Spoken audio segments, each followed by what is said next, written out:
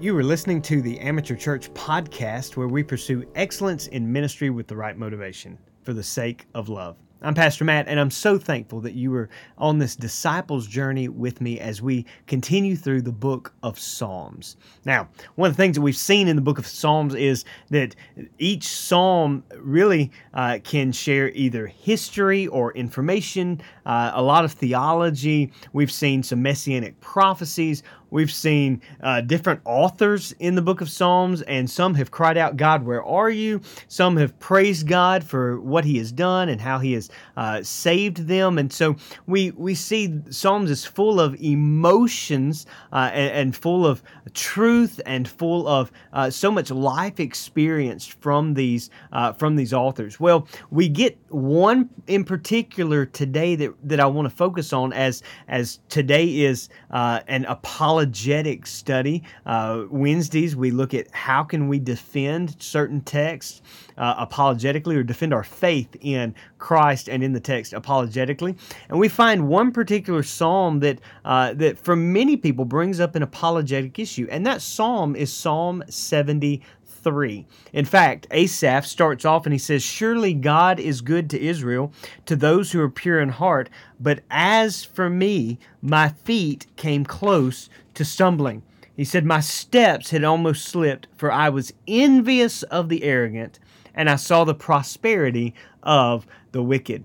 And there are some times in our lives where we look at the world around us and we ask this question, and I believe it's an apologetic question, it's an ethical issue.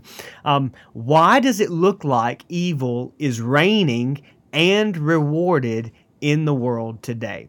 Maybe you've asked it like this: if God is real, if God is in control, why do the evil not suffer and only good people suffer? Or if God is really in control, why do bad things happen to me when I'm trying to serve God? The disciples would even ask questions like this. And so many times we can get focused on the wrong things. And I want to kind of answer this question based on Psalm 73. We've got this guy named Asaph, who is a court official. He's serving in the temple, and he simply says, "God is good." And I think every one of us as believers would amen that. We would say, yes, God is good.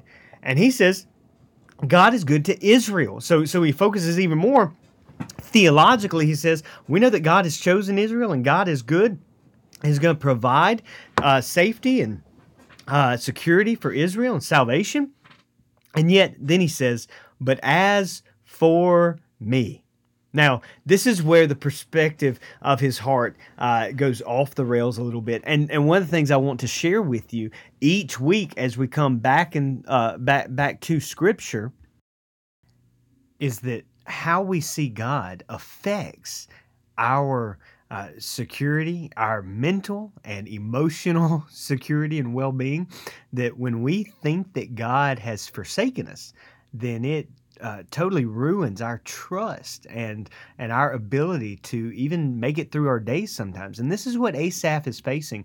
Asaph believes God is good, and yet doesn't believe God is good to him. Why? Because he got his eyes off God. He got his eyes off the truth that God is in control and loves him.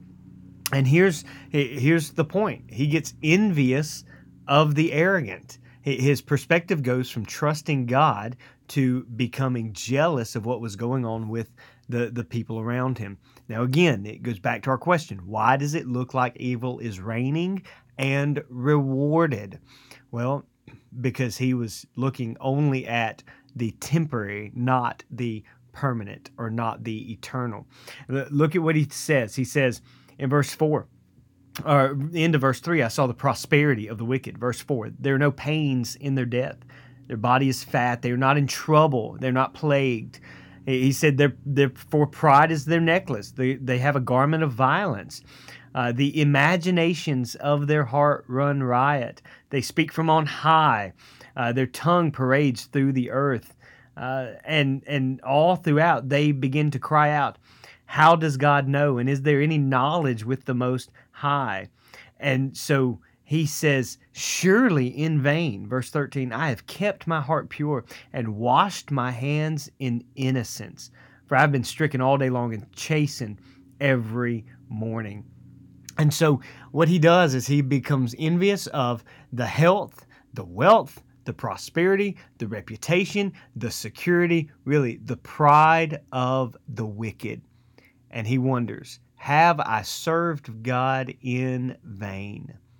And so maybe you've come to this point, maybe in your own life. And, when we talk about apologetics or defending the faith, a lot of times this can be an intellectual assent where we're just trying to answer questions. But really, the majority of apologetic issues stem from the heart. They stem from how is your heart affected by what's going on around you, and how can your affections be stirred for God? Well, this is where we must answer the burden and the pain of the heart.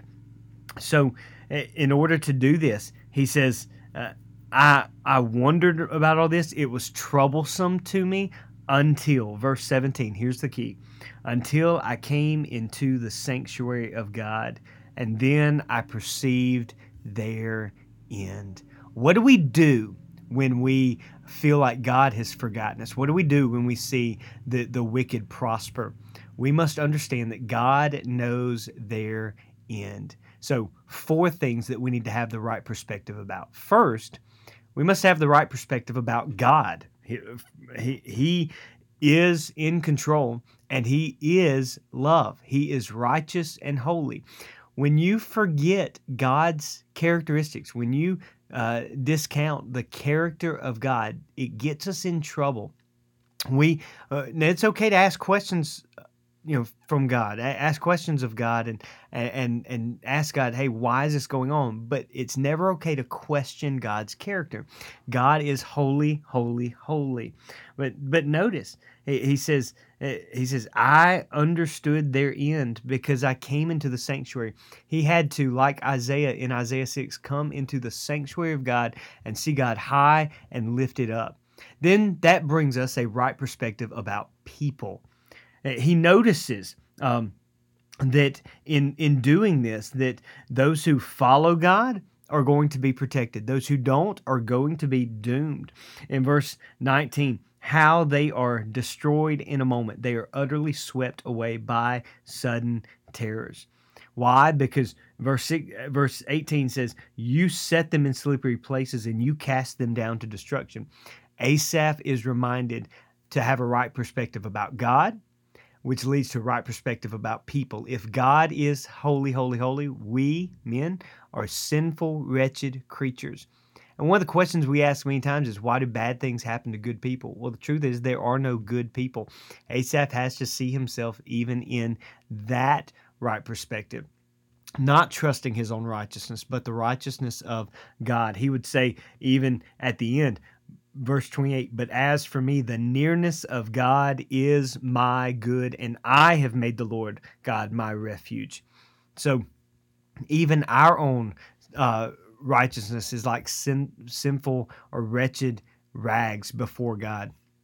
So then we understand the end of man. The end of man is that in verse 27, or verse 26, my flesh and my heart may fail, but God is the strength of my heart and my portion forever. There's an eternal perspective there, that I cannot base my life and my understanding on what is going on temporarily, that I cannot examine and evaluate my life only from the moment and momentary pleasures that I have or don't have right now. And I can't base what's going on right now or what will go on based on what's happening to me right now. I must trust God for the eternal. He says, for behold, those who are far from you will perish. There's an eternal perspective. You have destroyed all those who are unfaithful to you. So we need to understand the end. And this leads us to our greatest need.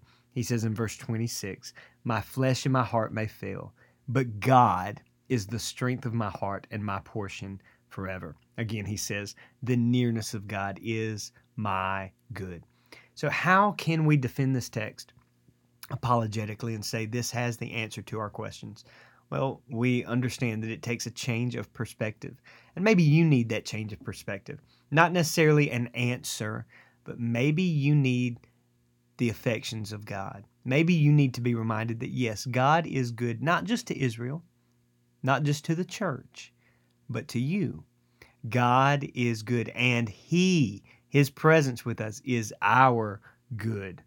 As for me, the nearness of God is my good. We need to have the right perspective about who He is, who we are, how the end will take place for our lives, and what our greatest need is in this moment. And when we see it from that perspective, it leads us to worship. As we close out this episode of Apologetics from Psalm 68 through 150, we want to look at a ministry moment. And I'm very humbled to have the opportunity to share with you this ministry moment as I talk about a friend of mine and a pastor that really has been an example for me. I've known him for several years. He is just a hero in the faith. Dr. Fred Luter, who is the pastor of Franklin Avenue Baptist Church in New Orleans, Louisiana, which I'm in New Orleans right now at the Southern Baptist Convention. This afternoon, after the final session of the Southern Baptist Convention, we will be at New Orleans Baptist Theological Seminary for the dedication of the Fred Luter Student Center. And I'm just thrilled to have the opportunity to call him friend and to know him and to be helped by him in the past and just encouraged. Encouraged by him.